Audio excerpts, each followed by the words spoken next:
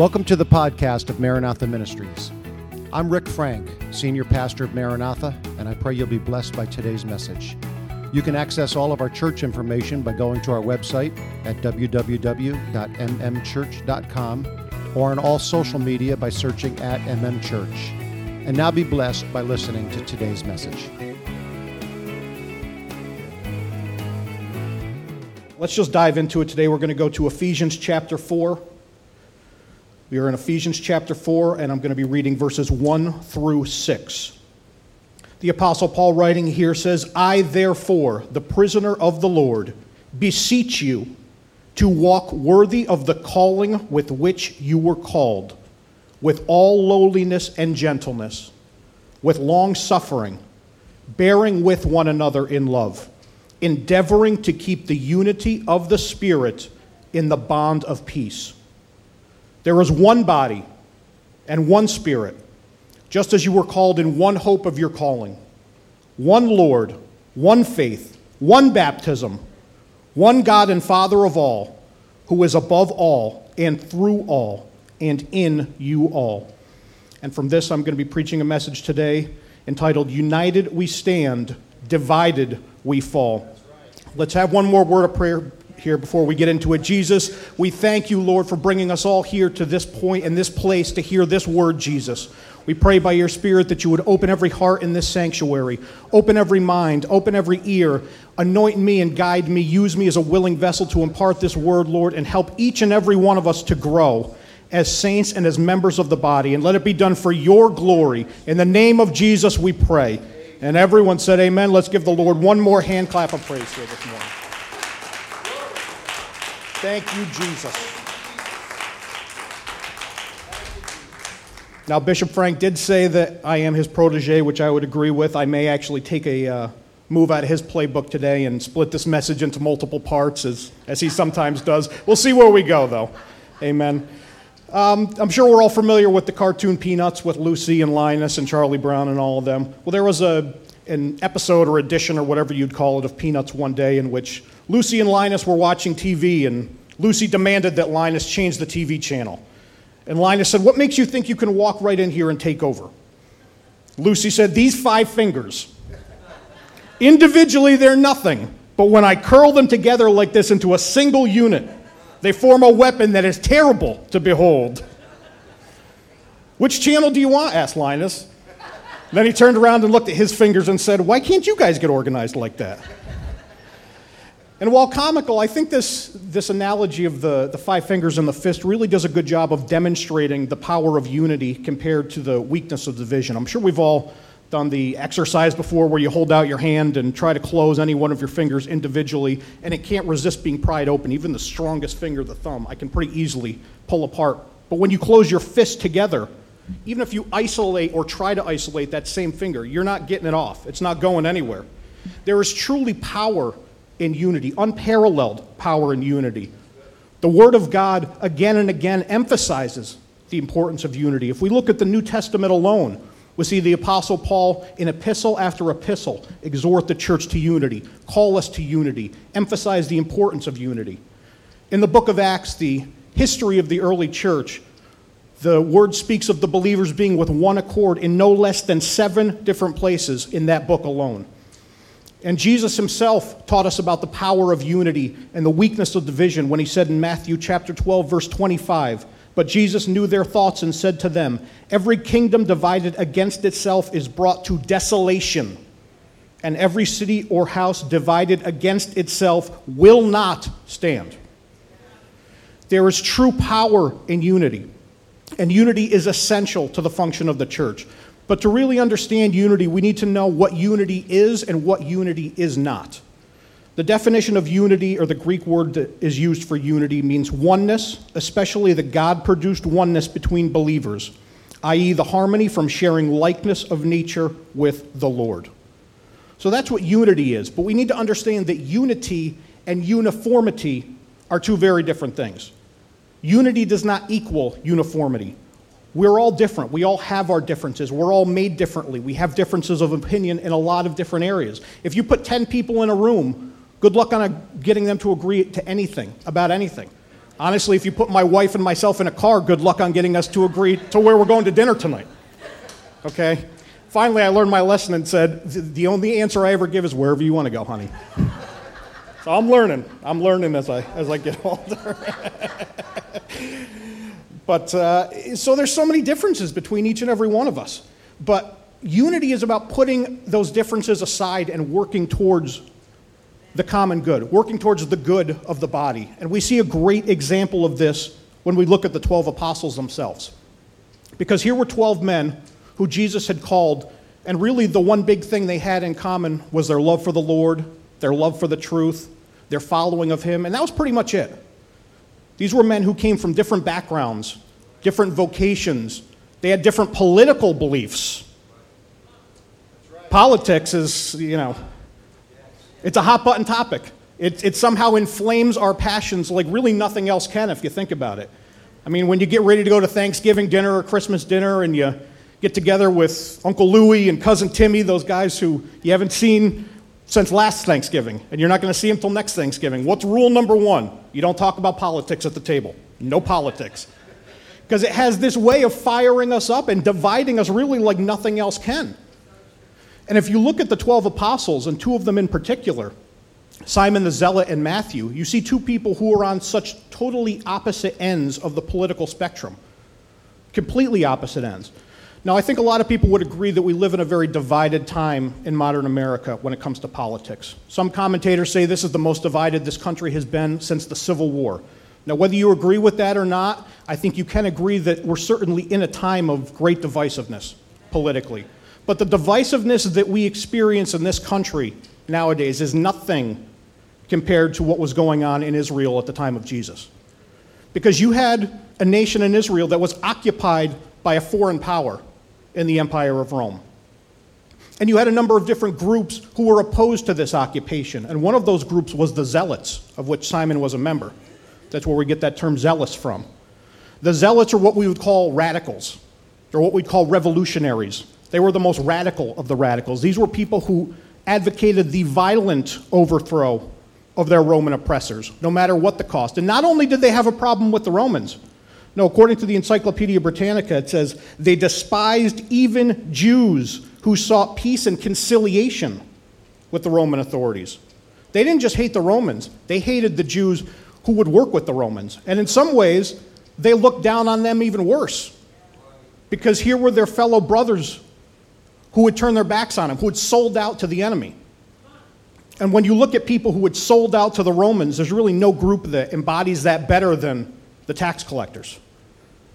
Because these are people who were collecting taxes for the Roman Empire. And Matthew happened to be a tax collector. So if you put Simon the Zealot and Matthew in a room together, the result you would probably expect would be a fist fight. At the very best. That'd be the best case scenario. But that's not what happened. See, they were able to put these differences aside for the good of the body.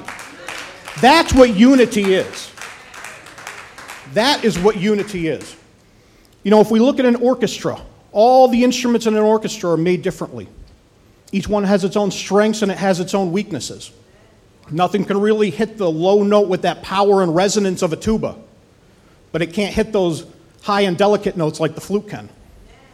And vice versa. The flute can't hit those low, deep notes, at least. I'm not a woodwinds expert. I don't think it can, though. Not like a tuba can, that's for sure. But it hits those high notes with such delicacy and beauty as nothing else does. Each one of these instruments is made differently, but when they play in harmony with one another, what a beautiful sound it is. And it's no different in the body of Christ, because God has made each and every one of us differently, with both strengths and weaknesses. You see, our weaknesses don't catch God by surprise. As Bishop Frank likes to say, there's 6 words you're never going to hear God say. Gee, I didn't see that coming.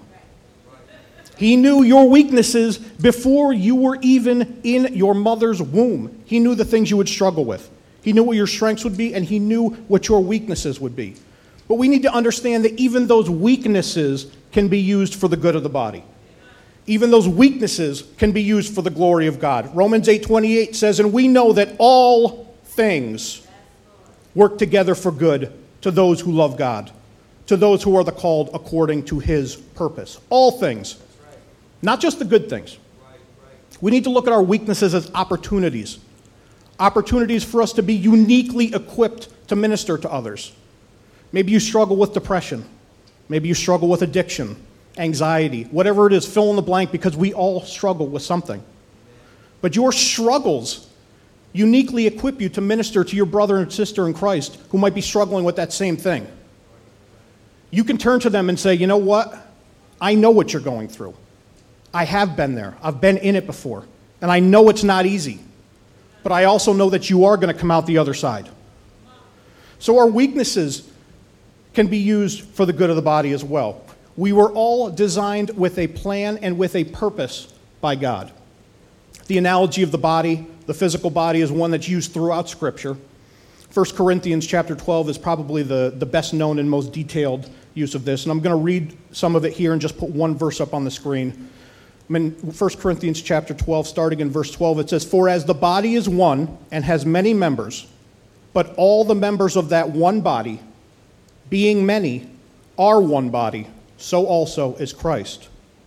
For by one Spirit we were all baptized into one body, whether Jews or Greeks, whether slaves or free, and have all been made to drink into one Spirit. For in fact the body is not one member, but many. If the foot should say, because I am not a hand, I am not of the body, is it therefore not of the body? And if the ear should say, because I am not an eye, I am not of the body, is it therefore not of the body? If the whole body were an eye, where would be the hearing? If the whole were hearing, where would be the smelling?" And then I just want to put verse 18 up here where it says, "But now God has set the members, each one of them, in the body just as he pleased." God has assembled all of us into the church, into the body of Christ, with our various strengths and weaknesses, just as he pleased. We all have a purpose. Just like the human body consisting of millions of cells and organs, tissue, nerves, all these systems with their different strengths and weaknesses, they're working together in perfect harmony. And they're all essential to the function of the body. And it's no different in the body of Christ. Every part of the church is essential to the function of the body. Don't ever let the devil trick you into thinking that you don't have a role, that you don't have a plan, that you don't have a purpose. There's a lot of people who hear that from the world. Might call you useless, say you're a loser, say you got nothing to offer. But I'm telling you right now, God made you with a purpose in mind. God made you to place in the body just as he pleased. We all have a purpose. Every part of the body does. Even those things that at first glance may look useless. You know, if you look at the appendix, I'll be honest, I'm not up on all the latest medical literature, so forgive me the nurses in the sanctuary here if I'm wrong, but last I knew, most scientists couldn't really figure out what the appendix did. A lot of scientists actually say it's useless. It has no purpose whatsoever. But what happens if that appendix gets ruptured? What happens if it gets inflamed? What happens if it gets disturbed? The results can be fatal for the body. Fatal. Every part of the body is needed. We all have a place. We all have a purpose in Christ. And we are all called to minister in some way.